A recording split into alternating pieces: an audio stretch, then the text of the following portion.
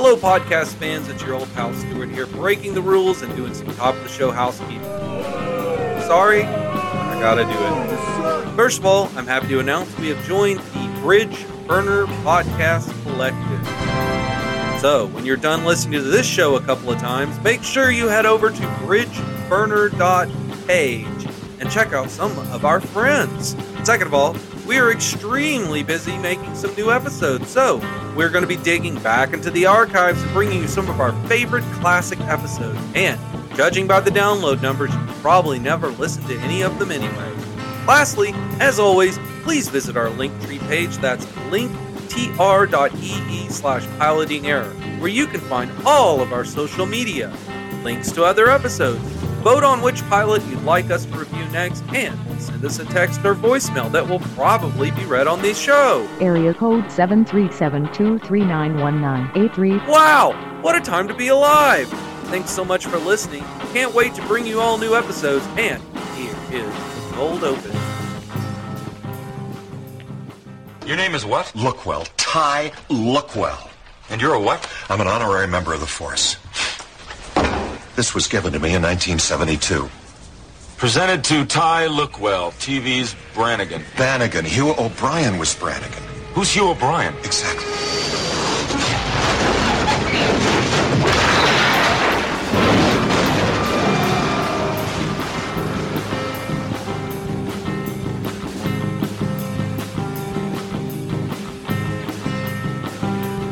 Hello, and welcome to the podcast with the hottest takes on shit no one cares about. My name is Stuart, and with me tonight, as always, is Joe. Howdy. Are you ready for this, Joe? Oh, absolutely. Okay, good.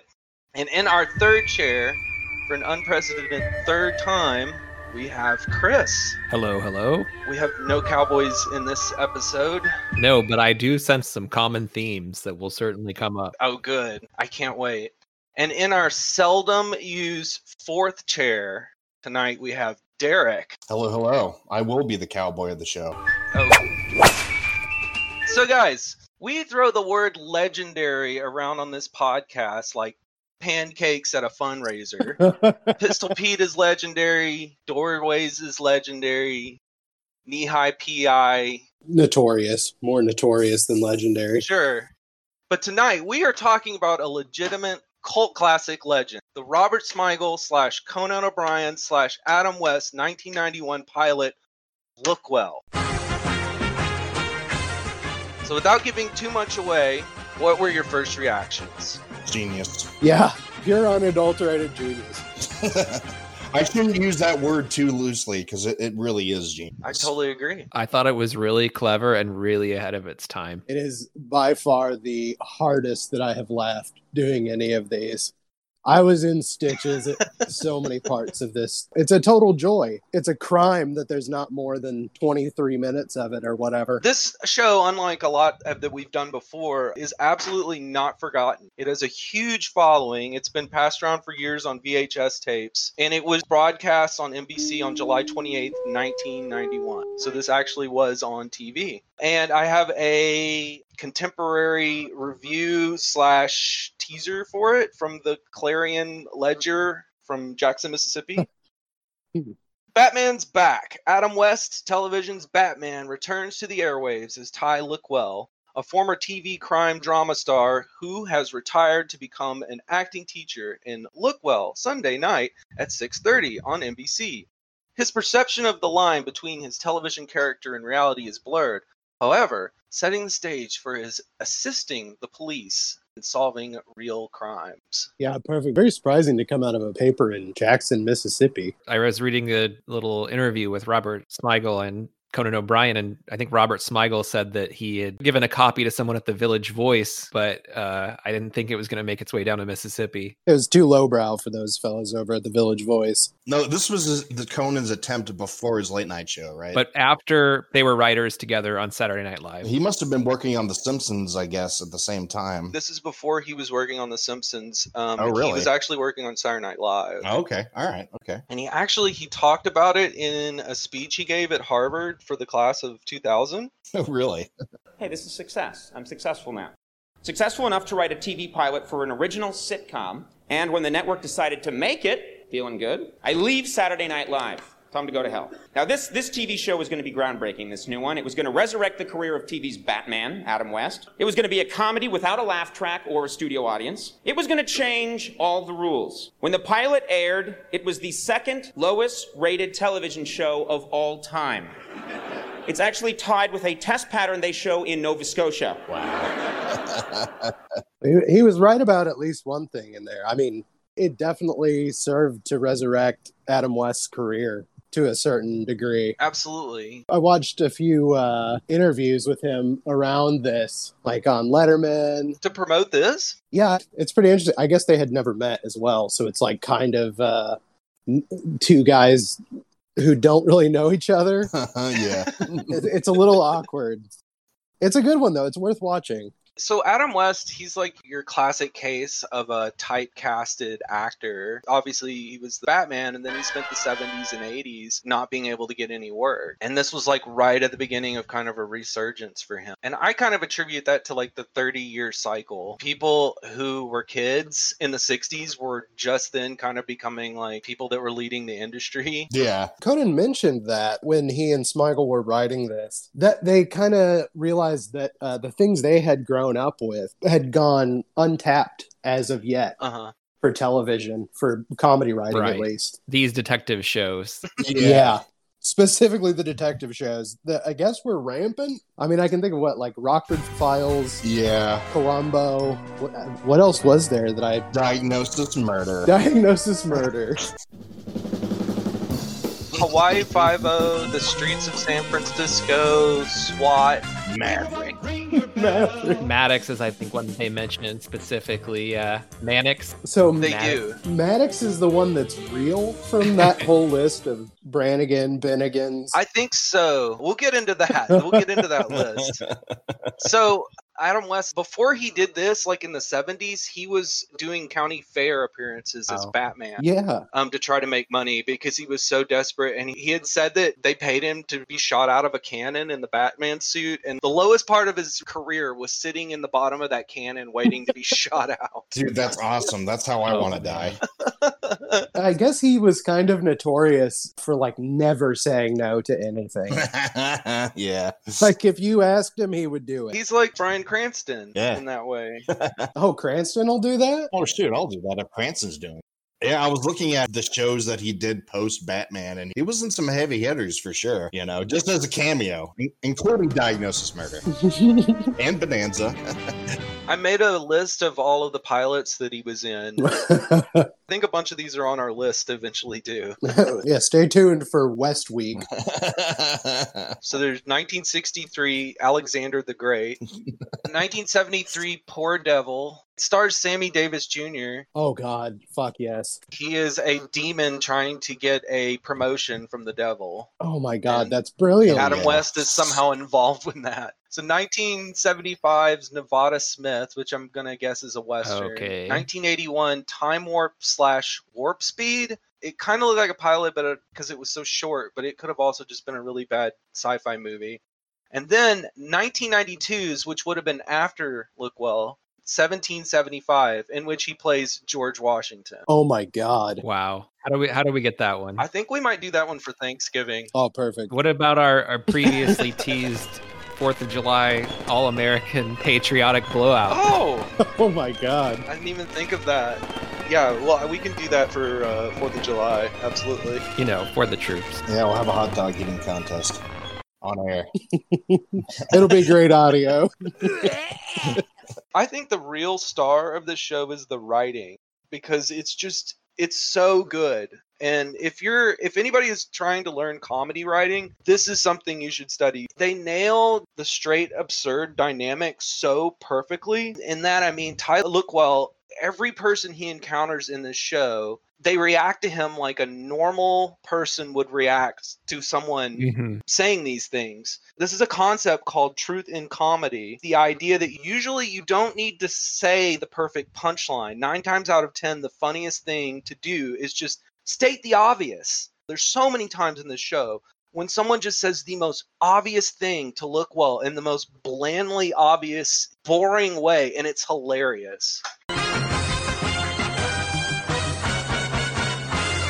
let's talk a little bit about the YouTube video.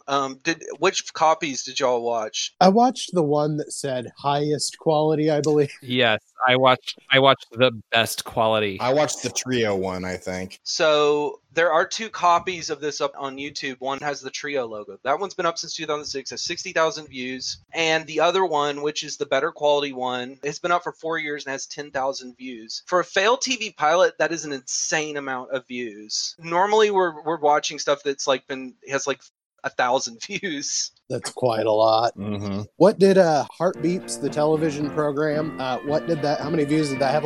400? Yeah. Look behind you, look around you. I think it worked out to about 1,000 a year because it had been up 9 years or something. It's worth noting that this is not the version that was broadcast on NBC in 1991. This is a later cut that was shown on Trio. And if you watched the 2006 upload version, it even says, "You're watching Trio's brilliant but canceled marathon." What's Trio? Yeah, can we have a deep dive on Trio? Mm-hmm. it's just a cable channel. I don't know, like TBS or something. TV network. Oh, you know what? It was kind of like HDNet, right? Or Spike TV. It was an American cable network, but it was owned by the Canadian Broadcasting Corporation, which is kind of weird. Oh, weird. Yeah. They showed a lot of red green. I'm a man, but I can change if I have to, I guess. I hope so. Every red green is up on YouTube, by the way. Oh my God. We're talking 15 years. What Red Green was parodying only lasted 3. There was something that Red Green was parodying, other than just This Old House, PBS home maintenance shows. There was a specific thing. The Red Fisher Show, featuring Red Fisher, internationally known sportsman, outdoor editor, and member of the Fishing Hall of Fame, and his special guest.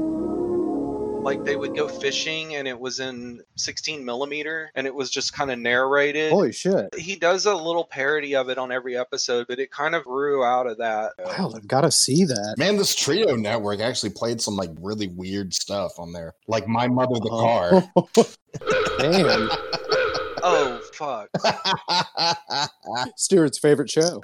So the main difference between the 1991 version and the 2003 version is we lost an epilogue scene, which we'll talk about at the end. And also, Robert Smigel has said he prefers this 2003 version.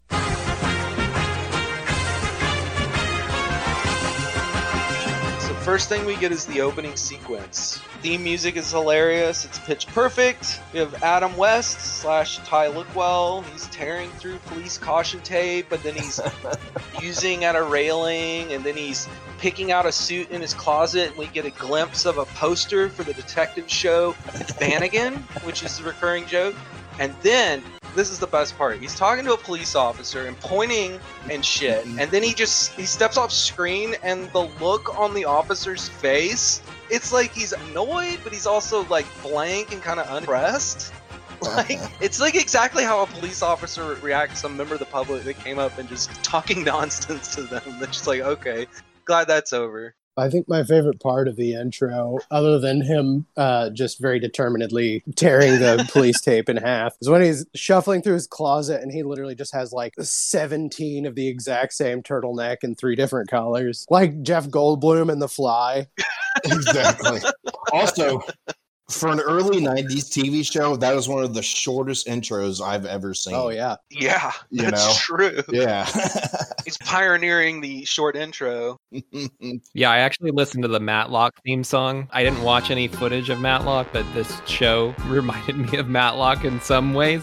Oh, really? But I just decided to listen to the Matlock theme song, and it's very long, so yeah, I can confirm. Just like Andy Griffith's career. Yeah. We'll just put the Lookwell theme song on top of the Matlock's theme song right here, and we could just compare. They sync up like in Dark Side of the Moon, Wizard of Oz. So, first scene. We see the Hollywood sign. Establishes we're in LA, and then we are inside a casting office for Happy Days, The Next Generation. Which is hilarious, because wouldn't The Next Generation be the 1960s? Mm-hmm. Right. It would be Chachi or whatever. Joni Loves Chachi. Or Mork and Mindy. God. Oh, yeah. Awful. What a terrible group of television programs. So we see Lookwell, he's sitting on a couch and he's wearing a leather jacket and an enormous 50s style wig, like something out of an Ed Roth drawing. It looks like an animal on top of his head. Yeah, exactly. He's like dressed like the Fonz, except he's got like a beaver on his head, pretty much. He's talking to the other actors about the craft of acting. And this is the beginning of what becomes one of the running themes where actors flock to him for his wisdom on acting, which is complete nonsense. Right. That's the exact word I would use for it. Yes, I learned a long time ago that a casting director only has so much time to make a choice. The thinking actor must use every edge to make that choice a foregone conclusion. Wow, I guess I blew it, huh? Perhaps, but you never fail when you learn from your mistakes. It is utter nonsense that anyone is taking this man's advice. Not that he's not a sweet, well-meaning man. Other members of the public that he interacts with, like the police officers or other people, just think he's clueless. But anyone who's an aspiring actor actually falls for whatever he's saying. They adore him. Kind of consistent rule throughout the thing. They'll do anything he asks them to do. Like, he puts them in danger repeatedly. Yeah. So his philosophy is the quote-unquote thinking actor, which is hilarious because generally you don't really want a thinking actor.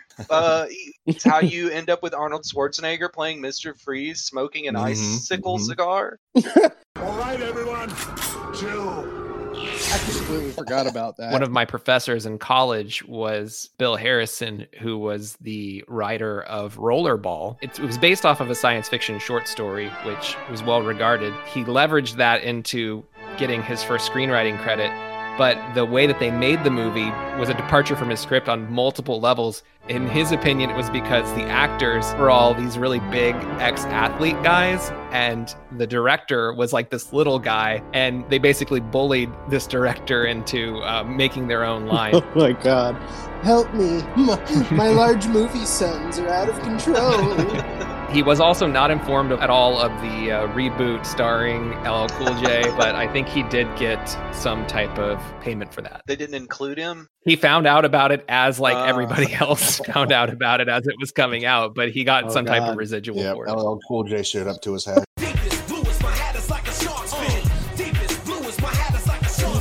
One of the things that Adam West had talked about was that he didn't get included in the 1989 Batman. It turns out that July 28, 1991 on Sunday, Michael Keaton's Batman was playing on HBO at the same time as Lookwell. Batman started at 7 and Lookwell started at 7:30. Wow. So, you know, if you're already into Batman 30 minutes, you're not really going to change the channel for Batman. Old Batman. Yeah. Can somebody tell me what kind of a world we live in where a man dressed up as a bat gets all of my press? So he's sitting on the couch and he's talking to the actors. One of the actors asked him, Aren't you Ty Lookwell? Yes, but until this audition's over, I prefer to be addressed as Buzz McCool. No, that's definitely a Conan line for sure. It's like such a Conan name. Yeah. Just delivered with like the most serene calmness. Yes. Kind of what defines him as an actress. He's just so calm. His like voice is like so dour, and I think that's like something that he brought to Batman that like has stayed. It's like something that they try to emulate. Yeah. Exactly. They tried to digitally make Ben Affleck's voice just like his voice. It's a worthy cause.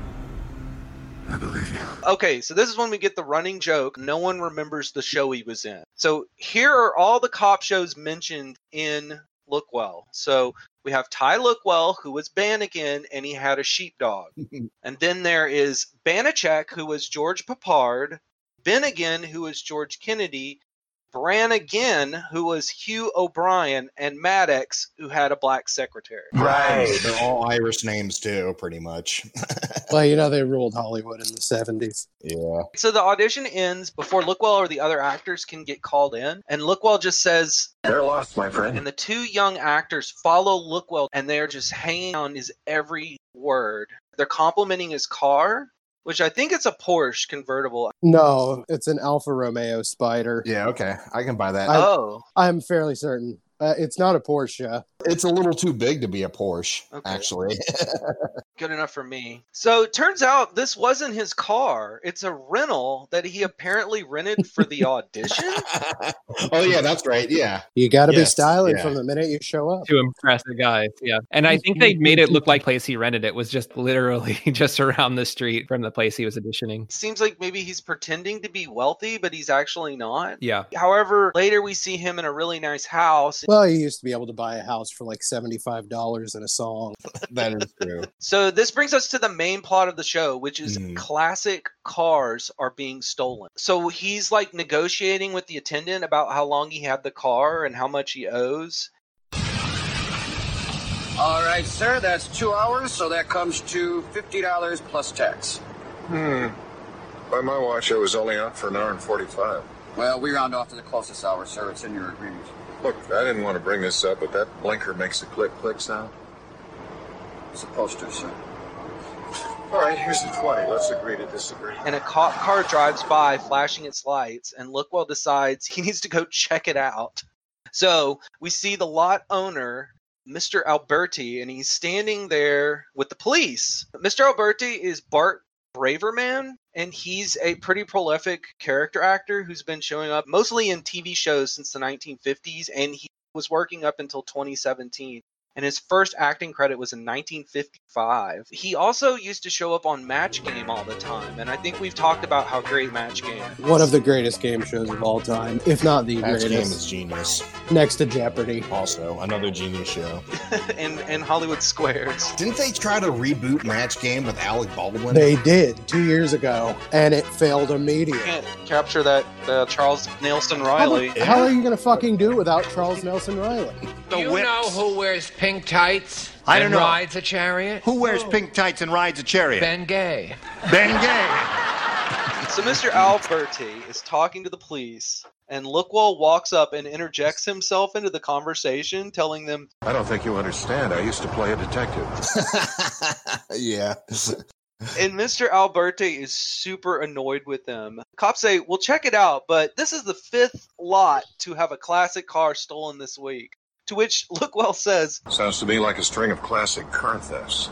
You boys better check it out. and then he starts quoting Shakespeare. How oft the sight of means to do ill deeds makes ill deeds done. He says that actually 3 times in the show, and it's a quote from King John Act 4 Scene 2, which in the context is completely irrelevant. It does not make any sense. I read as much of the play and the synopsis as I could to try to make it make sense, and it doesn't. It's just a line he likes saying for some reason. It's his go-to Shakespeare quote. I think probably because it is nonsense and it's word salad. The cops and Mr. Alberti kind of stand there puzzled, thinking about it for a second. And then Mr. Alberti just looks up and says, Would you get lost? Yeah. So Lookwell goes home, and we briefly meet Hyacinth, who I think is his housekeeper. You thought maybe it was his friend? You saw it 3 times, so I will trust your judgment on it. Split the difference. It's his wife. She's this lady hanging out in her house, and she's not married to him. Yeah. And she's like polishing a lunchbox when he comes in, which is really weird. She's cleaning. Yeah. She's doing shopping. Yeah. Could be just his friend who likes to hang out at his house. So this leads to my favorite exchange in the entire show. He asks her, Did you do that shopping I asked you to do? I tried, but the store said they don't make that hairspray anymore. Those fools.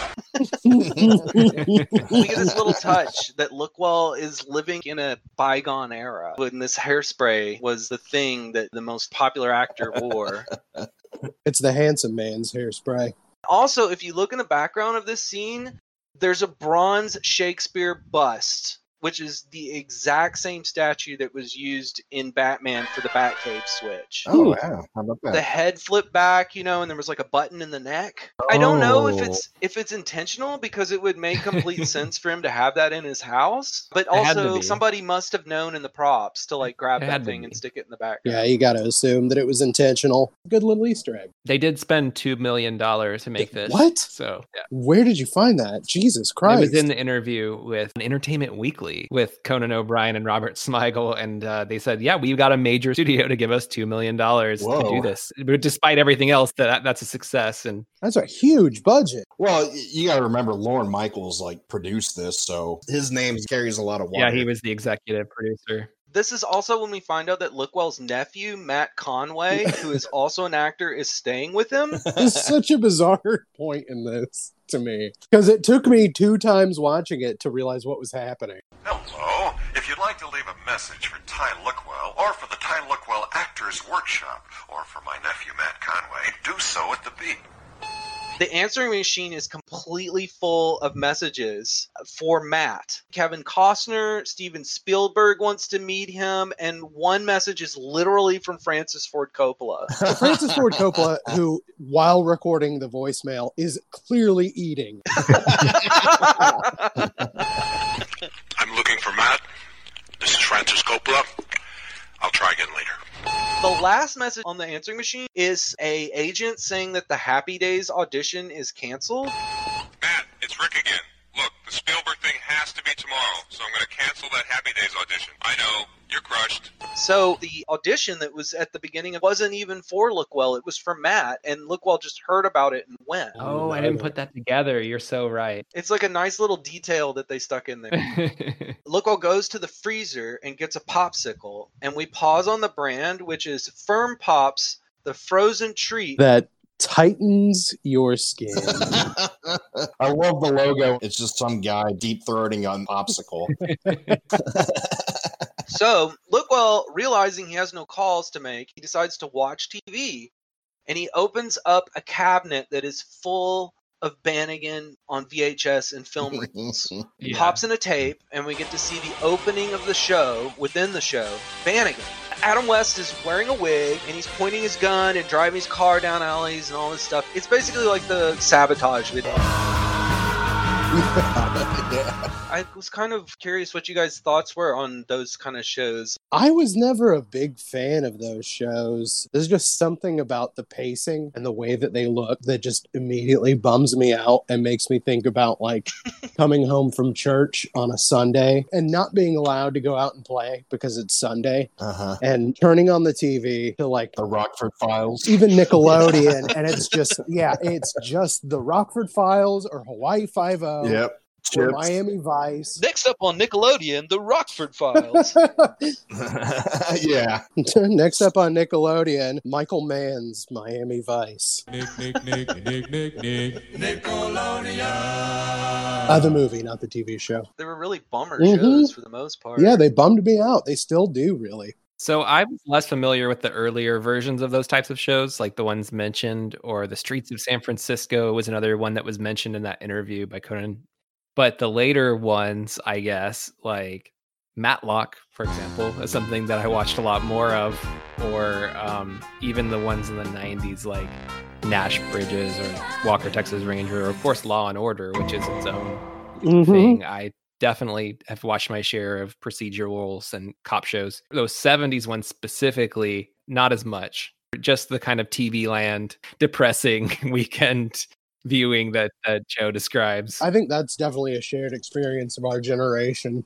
The last generation to grow up where you would just have awful UPN shows in the afternoon that were free for them to air. Yeah. I mentioned TV Land because actually the twisted thing was that even once we got satellite TV, my dad would put it on TV Land all the time. So it would basically be a lot of the same shows anyway. Hello out there from TV Land, a beautiful place to be. Nick at Night, better living through good TV. That must have been like the first years of TV Land as well. It was just a total novelty. I get to relive my childhood. Right, it was a spin-off of Nick at Night. It was like, oh, we have Nickelodeon for the kids and we do Nick at Night for the adults. What if we made a Nickelodeon for adults? They get to live out their fucking dumbass 1950s nuclear family fantasies. What on earth is sweeter than to greet her? Hi, honey, I'm home. That was once our theme song. I think one of the first shows that was on TV Land called Hi, Honey, I'm Home was like a 50s sitcom family that was living in the 1990s. And what? That's a ripoff of Blast from the Past. Well, this was before Blast from the Past. Oh, really? Okay, well then Blast from the Past ripped it off. They were a legit 1950s sitcom family, and they had like a controller that would turn everything black and white. Weird. They'd push it and they'd go, oh, God, thank God. It's Satan's playpen out there, I'm telling you. Hi, honey, I'm home. I can remember my aunt being at my house for some reason, and it was on, and she just looked at it and just said, "This is so stupid." Your aunt's right. I've never even heard of that. Have you guys show. heard of a show called Get Smart? Oh yeah, absolutely. Okay, so that came up in the interview, which is written by Mel Brooks, and it was on TV in 1965. The president of NBC at the time, who greenlit this pilot to make the pilot, said, I know what you guys are trying to do. You're trying to bring Get Smart back to prime time. And he's like, and a lot of people have tried and failed. Missed it by that much. This is a funny script, and I think you guys have a shot, but getting the right balance is very hard, of making it funny enough, but also making it the story make sense and whatever else. And I hadn't heard of Get Smart at all, but now I want to jump into it. I'm very curious because I love Mel Brooks. Get Smart is like the best. I think you might love it. It was one of my favorites as a kid. It was like the one Nick at Night show that I didn't ever get sick of. Like F Troop gets old pretty fucking fast. You can skip the Steve Carell movie. Oh, I saw that. Yeah. Oh, God. You can also skip the reboot in the 90s by Andy Dick. Oh. I'll also say you can skip Andy Dick entirely. That's true. We leave the sabotage video and we cut to a church steeple. And in the context of what we just saw, it seems like this is a scene from Bannigan, but it booms down to a sign that says Ty Lookwell's acting workshop downstairs, second door on the left, and an arrow that's pointing at a cropped out picture of his head. It's a very, very good cut because I thought it was just going to continue into that show. So we cut inside to the workshop and he's having his students watch an old episode of Bannigan. Yeah. It's the end of an episode and a man named Leron is being arrested. The show shuts off and Lookwell is explaining to the students all the intricacies of the part that he had to do in the show. I had to convey both anger and triumph. A sense of disgust with Leron and all he represented, as well as reaffirmation that the balance of nature would be restored. I served, if you will, as both magistrate and messenger. And one of the students raises his hands and says, "So the pimp was actually funneling money through the disco?" Again, it's just saying the truth, like the most bald-faced truth of what he just watched. So he asks two students to use what they learned from watching the episode to do the, quote, resolution scene from King Lear. This is, in fact, what they are doing, Act 5, Scene 3 from King Lear. And interestingly enough, the woman here is reading King Lear's part. There's a gender equality. There you go. They get about 3 lines in, and Lookwell stops them and asks the class, which one of these two actors was conveying the dichotomy we saw in my Bannigan episode? And Ben, who is obviously the teacher's pet, says that I thought Alex had a good sense of his who. Probably referring to the Stanislavski method acting. And also, I want to point out Ben is played by John Riggy, who would go on to write a bunch of episodes of 30 Rock. Oh, really? Oh, hey. Yeah. So the actor tries to defend himself and says, "Well, sir, I was attempting to summon my life experience and transport it to the Earl of Kent situation." Which is, in fact, method acting, and is exactly what Ben was talking about, which is really funny. But then Lookwell interrupts him. He says to himself while his students look on in confusion, "Used to play detective. Mind can't help but make deductions." It's like a psychosis, like he can't help but solve crimes. He got locked into the Stanislavski method. Yeah, exactly. He got stuck as Bannigan, just like Marlon Brando got stuck as Dr. Moreau in his late life. Mm-hmm. So Lookwell excuses himself from the class because he's got to go see the police, telling Ben to take over. And Ben asks, "Want me to put him through the emotional tag exercise?" Which is really not that crazy. Like, I could definitely see that as an acting or an improv class exercise. Right now, I'm going to pay a little visit to my friends at the police station. cut to the police station where Lookwell is trying to convince the sergeant at the front desk that he is an honorary member of the force. He has a badge and a block of resin that was given to him in 1972 at a formal ceremony In where? Television City. Glamorous Television City. Television City is where the CBS studio complex is in LA and has been since the 1950s. I knew it was real. I had no idea where or exactly what it was. It's where The Price is Right has always been filmed. Oh. The Bob Barker Studio. The Bob Barker Studio. Help control the pet population. Have your pets spayed or neutered. So that badge in the block of clear lucite was a detail that Conan actually took from his childhood because his grandfather was a retired police officer from Massachusetts. He had his own badge in a block of lucite, so he decided to work that into the show. I wonder if that's actually his grandfather's badge they used. I don't think so. I mean, I think he would have mentioned that in this interview when he mentioned the detail, but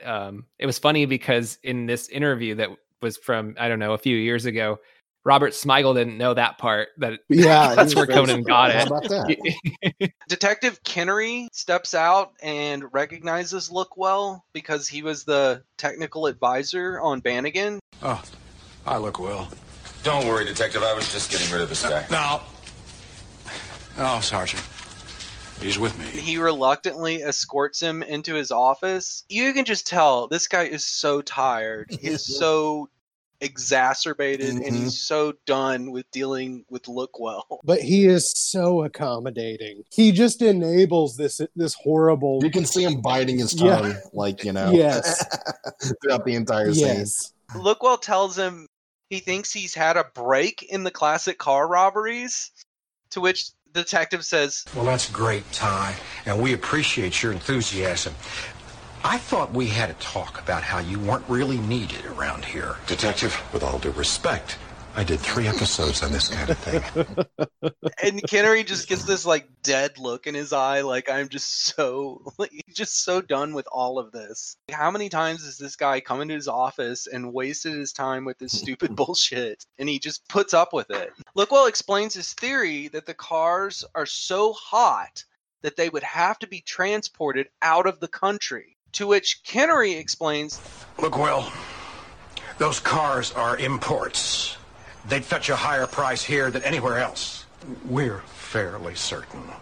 These thieves are altering these cars quickly and then storing them somewhere to be resold later. Well, perhaps if the police were to share these nuggets of information with their honorary Crime Stoppers, we could work together more efficiently. The desk sergeant from earlier comes into the office and says that the commissioner wants to talk to Detective Kennery. And he says, I'll be right there. And then the sergeant says, He knows who you're with, and he says he'd like you to join him in reality. Lookwell says, Very well, then. I'll be out of your way. But remember this, gentlemen. I have a lot of free time. Like it's a threat. Retired boomer. He's got plenty of time. It's his superpower.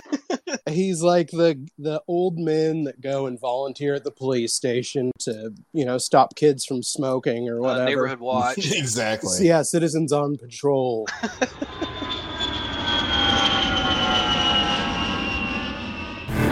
Hey there, have you ever watched a movie or TV show you're certain no one else enjoys? Is there a movie franchise that, despite some lackluster elements, you must consume it in its entirety? Are you tired of folks taking silly media just a little too seriously with their negative reviews? Then you've found the right podcast. Welcome to Bill and Rob's, an excellent adventure. Available wherever you get your podcasts. That's Bill and Rob's, an excellent adventure. Part of the Bridge Burner Podcast Collective.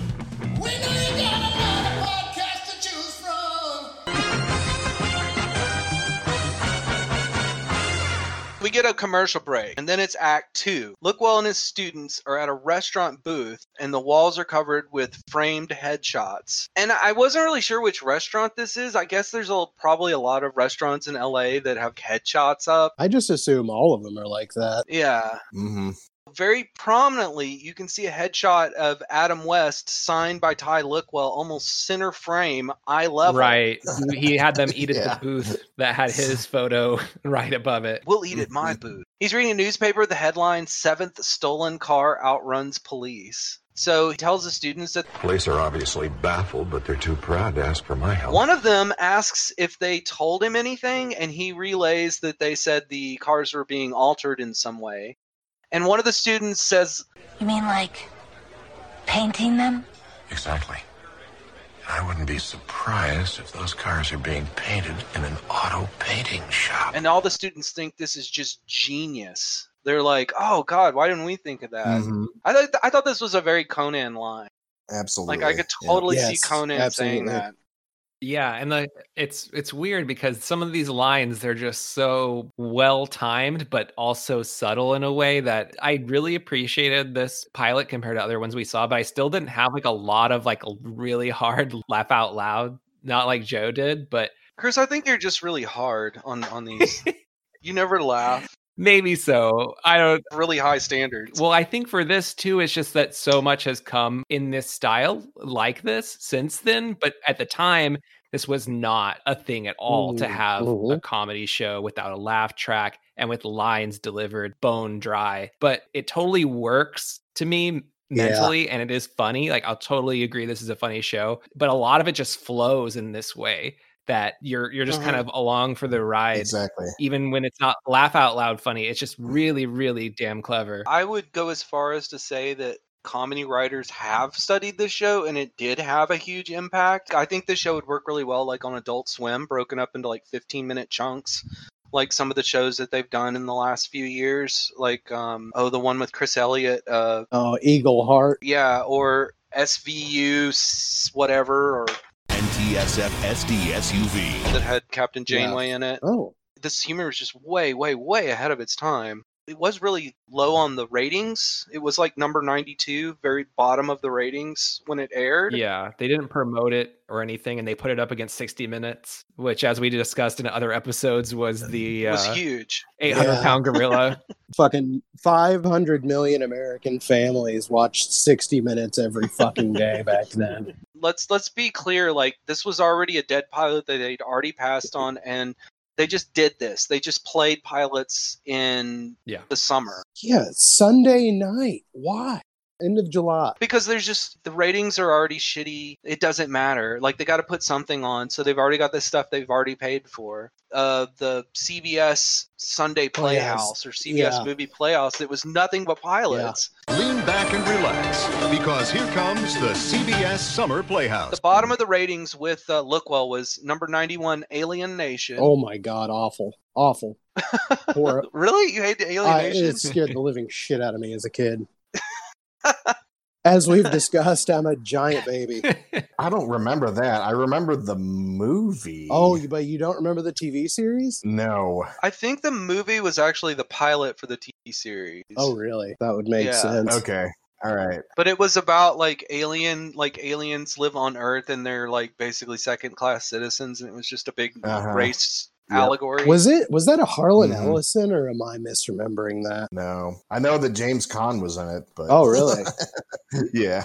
Also, at number 85, a show that's kind of close to my heart, Parker Lewis Can't Lose. Never seen it. The name sounds familiar. It was kind of like Ferris Bueller, but a little bit more magical realism. Had like a network of tunnels in the lockers in his high school. And Damn, I do remember that. Okay. when I was a kid, I loved Parker Lewis. And it's number 85. Mr. Lewis? Mr. Randall? Mr. Phillips? Hello? The hour block that this was in was first The Julie Brown Show, which would have scared everyone Oh, off, boy. and then Lookwell. Its viewership was 2 million to 2.3 share, which is insane. It's a fucking hit. Insane. It's Can a you hit. imagine if you got 2 million viewers on a Sunday night nowadays? You would be fucking renowned as the television whisperer at this point. The next scene is the first undercover acting scene. Probably the highlight of this whole show. Yeah. I think it was my second favorite scene in the entire show. Cut to an auto body shop, and apparently he's gotten himself a job painting cars. He's dressed like a service station attendant from like the 1940s. Yeah, they pretty much just stole the costume from The Jerk. Oh, absolutely. I didn't even think of that. He's with this character, Phil. And Phil is played by one of the greatest character actors of all time. Yes, he is. John Capodice. I don't know if that's how you pronounce it, but he's in everything. He was in everything back then. He's been working since the 70s and still working today. That's what blew my mind. They don't use him anymore. He's in all these like shit budget movies. But he's always been like that. But he was in all the big budget movies back then. And he still should be because he's a great fucking character actor. I remember him from Ace Ventura. Oh, absolutely. He's just like irritated at Ace Ventura and yelling at him. It was fantastic. Great. He's an extraordinarily good actor and a great character actor. Just like so distinctive. More John Capodice. Yeah, he's great. He should be in more things. All right, I got a question for you. He was in Independence Day. Do you remember what character he was? God damn it. I do not. I'm sure he was more interesting than Will Smith. Stuart, you're going to get us killed. That's right. Isn't he a Scientologist or something? Who was he? Didn't he work for the cable company that Jeff Goldblum was in? I think. Gosh, I don't know. That I was kind of hoping you guys would know. If we figure it out, I'll drop it in right here. All right. John Capodice played Mario in Independence Day. Then he asks Lookwell if he's ever painted a unibody frame, and Lookwell gives him the dictionary definition of a unibody frame. So you painted unibody frames before, right? Yes, the unibody, a lighter weight alternative frame introduced by Detroit in the mid-70s. Well, you seem to know your stuff. Which is really hilarious. It's very funny. It's like he's done a bunch of research for his quote-unquote role of being a car painter. Wait, you're right. That means that the research that he did when he was researching his role was literally just reading an encyclopedia. It's so asinine. Then we're introduced to Manny, who is played by Sal Lopez. He has 137 credits, but you probably best know him from Full Metal Jacket, where he was The Rock. Do you smell what he's cooking? I also noticed one of the earliest roles was in one of my favorite movies, Midnight Madness.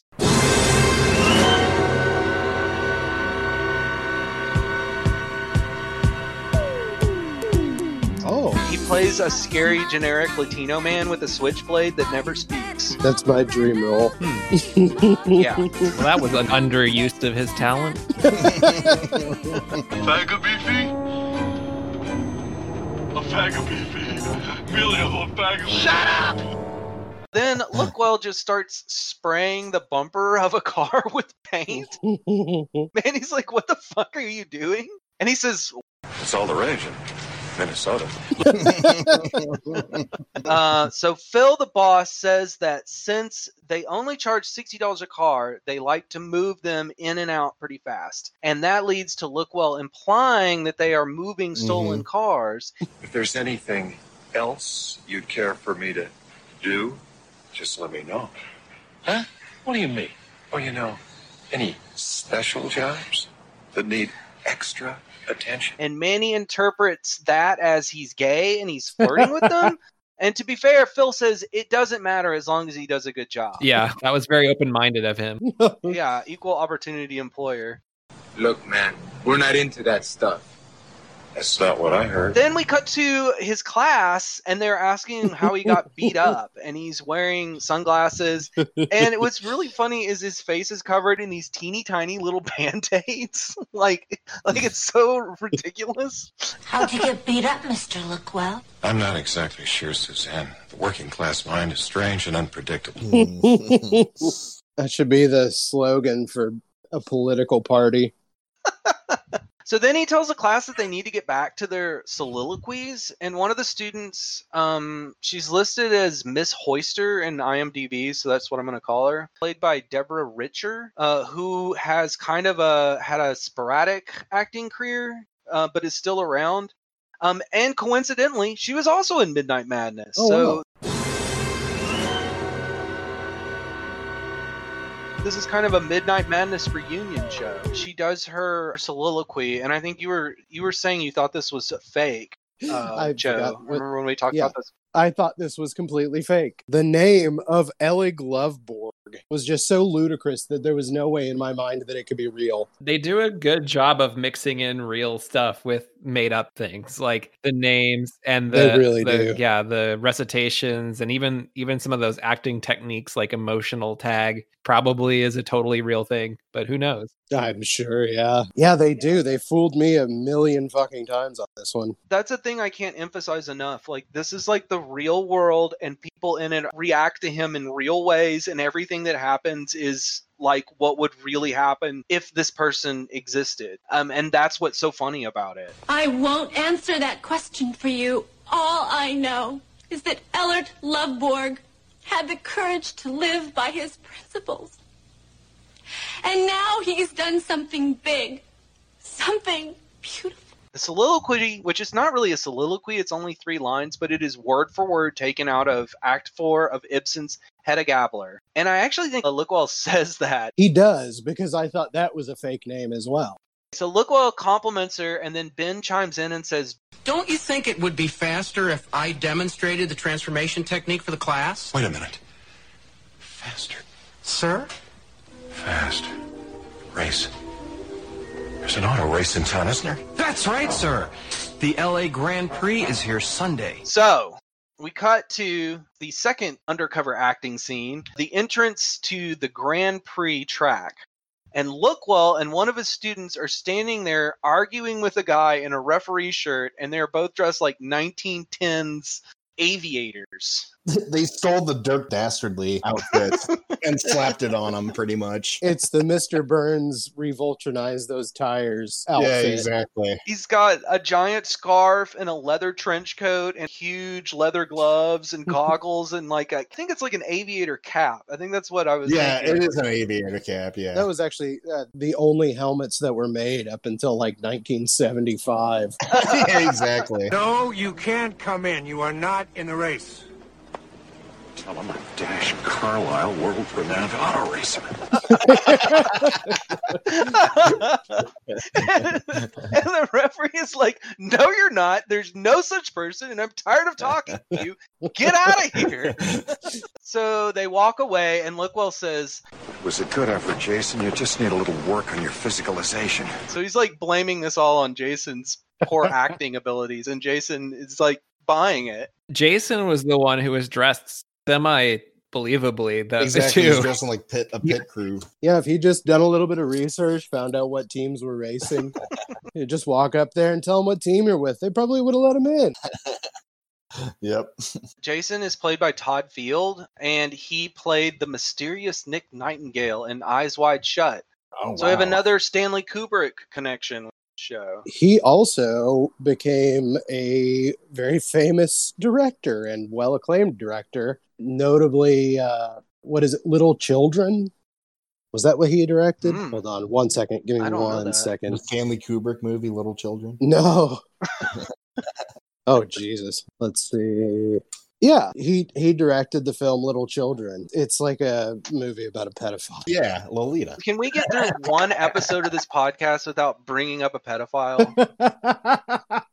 I don't know. Jeffrey Jones has sort of come up a lot on here. Oh, God. He's the glue that holds it all together. The pedophilic glue. So they're walking away, and Jason says, Well, what do we do now, Mr. Luckwell? Not to worry. Every good undercover man has a plan B. and then he turns around and just throws himself on the gate and tries to scurry up. And 8 security guys pull him down. Very poorly tried to scale a fence. As the man in his 50s or 60s that he was, tried to jump this fence, and he made it about one foot up. So we cut to a jail cell. Luckwell, still dressed as an old-timey race car driver, is sitting on a bench watching 2 large men pushing Jason back and forth. And we quickly realize this is an acting exercise that Luckwell is putting them through. Just like they would in prison. Well, he has this charm over people that want to be actors. Detective Kennery shows up, tells them they've made bail and can go, and Luckwell turns to the 2 big guys in the cell and says, Work on those exercises. You've got a Forrest Tucker quality. Me? Both of you. Both of you.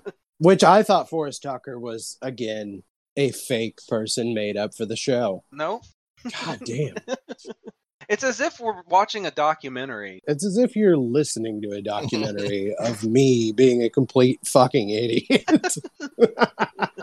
So they're in the hallway of the police station, and Kennery says that the racetrack has said they won't press charges if they promise never to bother them again. He also informs him that during the race, 2 more cars were stolen. And Jason says, So we were just wasting our time? You never waste time, Jason. Time wastes you. Again, word salad. yeah. Meaningless. Kennery tries once more to convince Lookwell to stop being a detective. And Lookwell pulls out his badge and says, Detective, maybe Bob Conrad didn't take his honorary badge seriously, but I did. So then we get the scene where Lookwell talks to the Shakespeare statue. God damn it. I really wanted to figure out where this was. I don't think this is a real statue. I think it's a completely fake statue because it is incredibly crappily made. Yeah.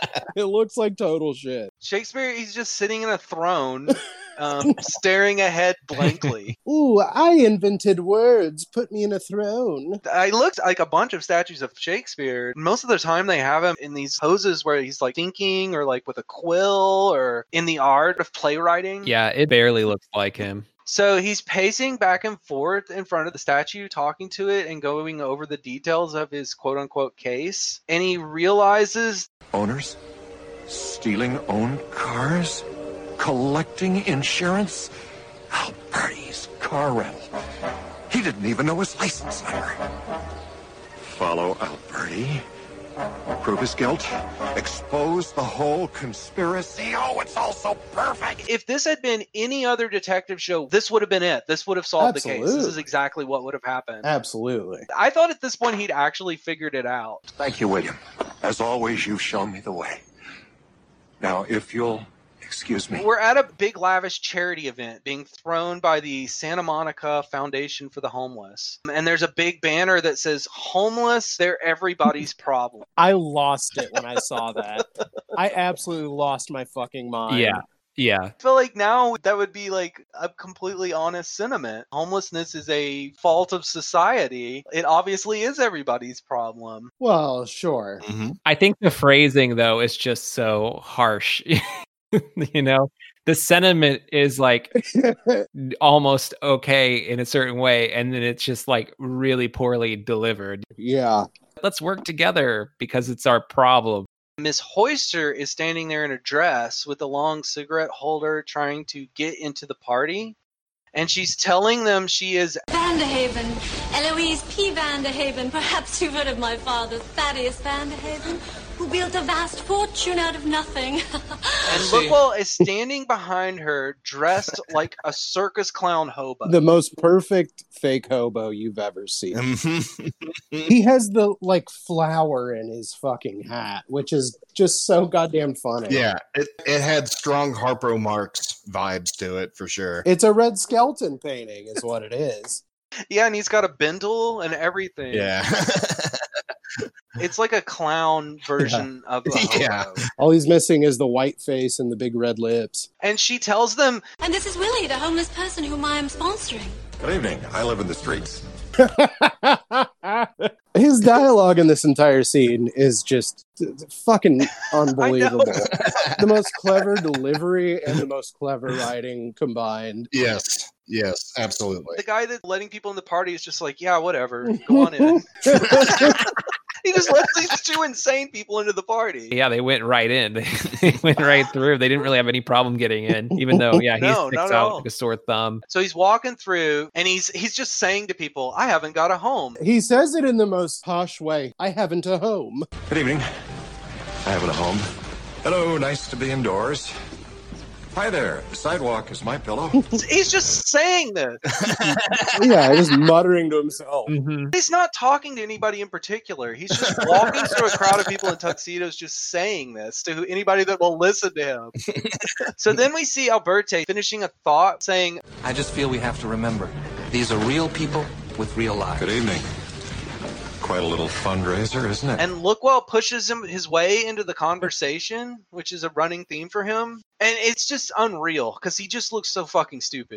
And he starts asking Alberti, who does not recognize him. I think he does recognize him. Oh, you think so? I think so. Yeah. Huh. I got the vibe that he like completely knew who he was and what he was doing. He just was like, who are you? Like, what are you wasting my time for? I think that's just his attitude towards him generally. What are you talking about? Pay no attention. I'm just a crazy old vagabond. Yeah, he's like staring at him with this dead look in his face. He's like, I'm just a crazy old vagabond. Yeah, it's like the Charles Manson courtroom video where he's like, I'm a snake, I'm a hobo, I'm a tramp, I'm a boxcar and a jug of wine. And he just starts dancing. Oh, he always dances in his courtroom videos. I'm not even kidding. Rip Charles Manson. He just always does a weird little dance. He was crazy. Luckwell runs over, finds Miss Hoyster. Too well, I'm afraid. Alberti tried to play dumb, but he's no actor. Which was kind of cool. I was like, okay, well, that's his superpowers. Like, he can tell when people are lying. But he didn't. Like, he didn't actually do anything. Jason's waiting outside. We've got no time to lose. Excuse me, homeless coming through. Pardon me, eat out of a trash can.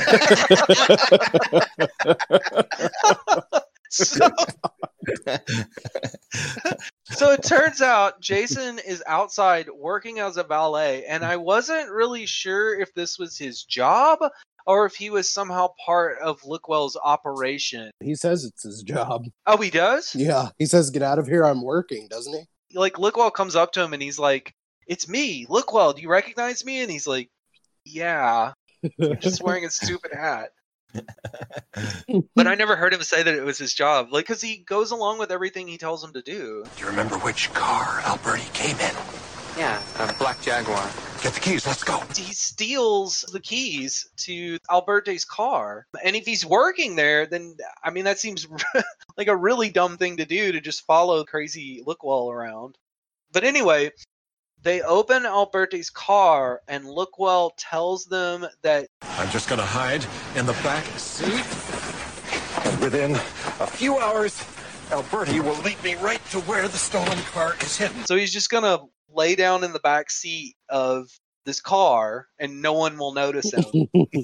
But at that very moment, Alberti sees them getting into his car, and he's like leaning over the balcony, yelling at them, you know, stop, they're stealing my car. And Luckwell says, change of plans, get in the car, both of you. Then we get this great car chase scene. Jason is driving, and Miss Royster's in the front seat, and Luckwell's in the back seat. And Miss Royster yells, why do I have to be in the car? Which is like, yeah, like, why is she in the car? So they're speeding down the road, and the police are chasing them and shooting at them. And Luckwell casually leans out the window and says, I'm not a car thief. I'm an actor. Follow me. As they're shooting like they're going to hear him from one speeding car to another. He's just saying that out the window. They turn into the car lot. It's the same one from the beginning. The police follow them in. They like bust through the gate. Luckwell and the crew. He gets out, and the police are surrounding the car, and Luckwell says, I'll accept your apologies for arresting me in advance, gentlemen. Inspect the premises, detective. You'll find that Alberti's your man. Well, it turns out Alberti is working with the police, and the car was part of a sting that Luckwell ruined. Well, then Alberti starts yelling at one of his employees. This guy just crashed through my gate. How come the alarm didn't go off? Oh, it must be a malfunction, sir. I'll check on it in the morning. It's a brand new system. What are you doing here after hours? I was just doing inventory. Wait a minute. Did he know we were staking out the museum tonight?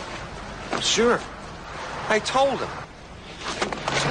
There's your man. Take him in. And that's the end of the case. So he hands them a full size, like 8x12. 8.5 by 11 headshot. That he's signed.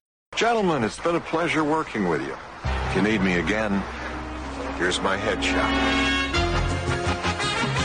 So we cut to the credits, which are played over Luckwell sitting on his leather sofa eating a popsicle.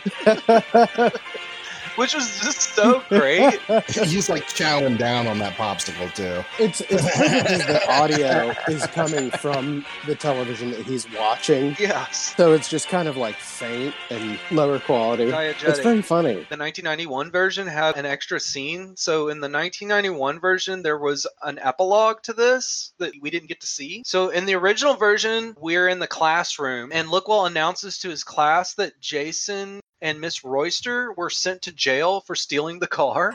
Wow.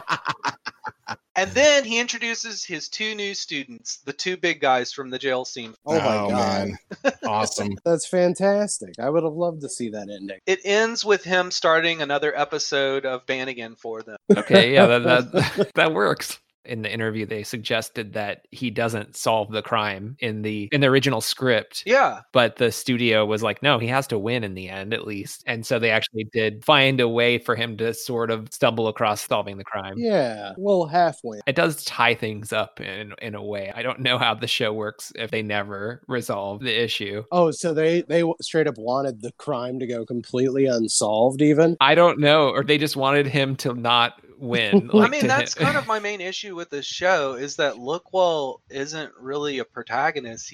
He doesn't drive any action. He just sort of is floating along and things happen to him. We're just watching him and the real story kind of happens elsewhere because it's like he doesn't solve the crime. He doesn't even know what's going on. Yeah. They just kind of tie it up at the end. It is hard to sympathize at all or sort of follow. You're really kind of a fly on the wall to see how things unfold, but not so invested in any aspects of it. It's hard to really identify or care about Ty Lookwell. He's frustrating, but he's not completely unsympathetic. We're starting to get onto this theme that I was going to bring up that's similar with the other show. Conan, I think, or maybe it was Robert Smigel, they said that they felt like because these old cop shows or whatever hadn't been revisited at all at this point, like no one had done a show like this, that they were really on the cutting edge of something as they were making it. But then like right around the time they made this, a bunch of things came out that were sort of parodying or addressing like those old detective shows. And it makes me think that Acting Sheriff was also in 1991, right? I think that's true. That's true. And that was about a washed up actor who was the sheriff of a small town trying to look like he was solving crimes, even though he wasn't capable of it and was kind of clueless and full of himself. Very similar premises, actually. Like the actual style of the show is different. The premises were similar, but all ties back to Ronald Reagan to me. Oh.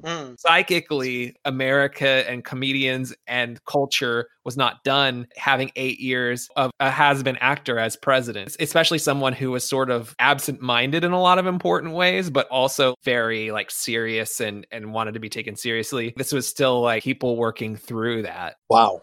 Holy shit. That's really interesting. I was also drawing parallels between this and Pistol Pete because it's the same thing. It's just an idiot that we're rooting for some reason. Yeah, an idiot that all the rubes enjoy. What I did like about this is old movies or shows or books or whatever that they had been in. Like in the other ones, they mentioned the titles they'd written, but you actually got to see Bannigan. And that was nice. I love a good show within a show because it could just be so ridiculous and it doesn't matter. Like you don't have to explain anything. Yeah, you're right. You know? Acting Sheriff would have been much better if they had a clip from the Scuba movie. Yes, flashbacks to Scuba Sleuth. You mean the world to me, Conrad. It's Conan. Conan? That's not a real name. After this, Conan got a job writing for Simpsons. And then, of course, he got his talk show and eventually hired Robert Smigel. So it's hard to say that we didn't really get a huge amount of Conan. Oh, yeah. They were both writers on Saturday Night Live, and this was the first thing that they had written basically for themselves. They weren't thinking about how does it work. They're like, what's funny to us? And that was the guiding principle of this show. And it didn't happen to work in this case as far as success, but they were able to just do it a couple of years later with Late Night with Conan O'Brien. It's kind of hard to imagine. I mean, I was a huge Conan fan growing up. Yep. Yeah, I think we all are. Absolutely. The Arnold Schwarzenegger where he cut out the mouth and Robert Smigel was behind. The clutch cargo technology. Yeah, exactly. Yeah. Welcome, Mr. President. Yeehaw, Conan! Yeehaw! All right. Well, we would be remiss if we didn't mention one of the most lovable, versatile characters of all television, Triumph the Insult comic dog. For me to poop on! I was a big Triumph the Insult comic dog fan. I will confess that I had never looked it up, and I did not know until watching this show that Robert Smigel was Triumph the Insult comic dog. You didn't I know that? had Okay. no Yeah. fucking idea. I don't know why I never bothered. Maybe in a way, preserve the mystery behind the comedy. No, I just never looked it up. Triumph is the stupidest idea. He has the stupidest catchphrase, and the puppet looks terrible. Mhm. And for some reason, it has a stupid accent that makes no sense. Yeah, he's just a dumb old Borscht Belt comedian. On its face, none of this is funny, other than it's just so stupid. But Robert Smigel, It's the pure he's comedic- so yeah, good. It's the Robert Yeah. Smigel wit that he has, and he just finds the perfect thing to say. And I also think that Triumph disarms people. Oh, absolutely. They think, it's something stupid, and then he comes out with something really, really biting and awful. Yeah, I watched a clip of Triumph on Hollywood Squares with Kathy Lee Gifford, and it was like oh my god, the month that Kathy Lee Gifford left Regis and Kelly. And You ready? Hey, Bergeron! What, Triumph? Thank you so much for letting me sit next to the beautiful Kathy Lee. My pleasure. Hey, Kathy Lee, you know, Regis and I have a lot in common. We both broke up with our beaches this year. Adam West experienced a bit of a revival in the 90s, a bit buoyed by Batman 1989. People became nostalgic for him. I would venture to guess Lookwell had a lot to do with it, because it was almost always these Lookwellian buffoon characters with delusions of grandeur. yeah, most notably Family Guy, where he just plays himself. Yeah, that was big. It's for kind him. of like when we were talking about Robert Goulet. Yeah. He's just billed as himself. Yeah. I mean, that's the joke. Adam West is the mayor. Yeah, Adam West. Ha ha ha ha. Mm-hmm. But good for him getting a fucking paycheck. Gotta assume that one episode of Family Guy paid as much as an entire season of Batman. Probably. Conan and Robert really liked working with him. They wrote it around him. Once they decided that it was going to be him, it helped them kind of finish the concept. And they were more disappointed about him not getting to do the part as their show not getting launched, So Yeah. apparently a studio told Robert Smigel's agent that they wanted to do a Lookwell movie a couple of years ago. Really? But it was after Adam West had passed away. And he's like, no, we're not going to do that because it all revolves around Adam West. Like, it has to be him. And they were like, well, what about Nicolas Cage? And it was no, not interested. What the fuck? Oh my god. These motherfuckers just completely missed the fucking point of what endears a person to people. I would totally watch a Cage revival of Lookwell. Nick Cage? Nicholas Coppola? Mm-hmm. I think that they legitimately were starstruck by Adam West. I think there are a lot of people in the early 90s who had been children in the 60s. Yeah. Were just star-studded by Adam West and couldn't believe that they got to work with him. Yeah. They also didn't expect him to have this sense of comedic timing. That's part of the grave misunderstanding of the 1960s Batman. It's true. People think that it's just like a shitty, unintentionally cheesy show, but it was intended as a comedy. Yeah, it was intended to be ridiculous and campy. Yeah, it probably deserves a revisiting because I don't think our generation really grew up watching it that much. Yeah. As much as that generation did. I feel like maybe we should revisit that show. I think it deserves a Day in the Sun. And apparently there was a movie too. Yeah, which I've never seen. That's where the line comes where he's running around with a bomb. He keeps trying to put it in a baby carriage, and then he's like everywhere he tries to put it, he can't put it. And he says, "Some days you just can't get rid of a bomb." Yeah. Mm-hmm. It just sounds like a Conan line. The end of The Dark Knight Rises, it's the exact same scenario where Batman is flying with the nuclear bomb. I remember being in the theater praying that he would say that. But no, of course not. They're not going to fucking do that because that would be funny. No, Christopher Nolan is a humorless asshole. No, I don't know if he's an asshole. Easy. He's pretty humorless there. Sorry. I didn't like the 60s show when I was a kid because I thought it was stupid. Yeah. But this type of Batman was completely out in the 80s and 90s. It was all about dark and brooding Batman, and arguably still is. Sexy, dark, brooding Batman. I want more color and fun, and I think a return to Adam West type of Batman is well overdue. Yeah, I agree. I would love to see a campy reboot of Batman. Just go in the complete opposite direction of the Christopher Nolan stuff. Yeah, get it with the look of like Jack Kirby, where it's just all over. Oh man, can you imagine the outrage though from all the diehard DC fans? Oh, fuck them. Yeah, I know, fuck them, exactly. But can you imagine? They'll watch any of the stuff. They'll watch it all. Well, they could do like what they did with Spider-Man. There's like a million different universes and different Spider-Mans, and then we can have all these Spider-Man stories that won't affect their precious canon. Yeah. You know what? That was the last superhero movie that I really like enjoyed. Oh yeah, that I The thought was Spider-Verse. Oh, that was an fucking awesome movie. fantastic. Yeah, That was really very good. Yeah. I would love to see like a noir version of Batman where it takes place in the 40s and it's more like stripped down 40s technology. Do you know who was supposed to direct the very first Batman movie? No. Before the 1960s Adam West Batman, Orson Welles was wow. working on Really? That would have been working awesome. on a Batman movie. If you Google Orson Welles Batman, you can see his preliminary sketches. He wanted Gregory Peck to play Batman, Holy which would have shit. been fucking incredible. Just like Lookwell not being picked up. That is a crime that was never produced. Scouts, don't slam the screen door. I'm Batman. Too perfect. And Orson Welles plays the Penguin. Oh my god. It's like dream casting. Come on, fellas, you're losing your head. I wouldn't direct any living actor like this in Shakespeare. So where would you guys rate Lookwell? How many what's the How many turtlenecks? How many police badges and resin? I was gonna say the popsicle that he's eating, but I couldn't remember the name of it. Oh, what are they called? Firm Pops? Firm How Pop. many firm pops out of 5? I mean, I'm going to give it 6 out of 5. Yeah, I'm with Stuart. Going over the top. This is like only episode 7 or 8 of this podcast, and we're really blowing the wad. Mhm. I'm pretty sure it's all downhill from here. Yeah. I'm giving it 4. Wow, yeah. So my highest score yet. That's high marks for me. Gotta leave room for improvement. Adam West died in 2017 at age 88 of leukemia, and the city of Los Angeles projected the bat signal onto the side of City Hall in his honor. Very sweet. I watched the video on YouTube. It's kind of like, okay.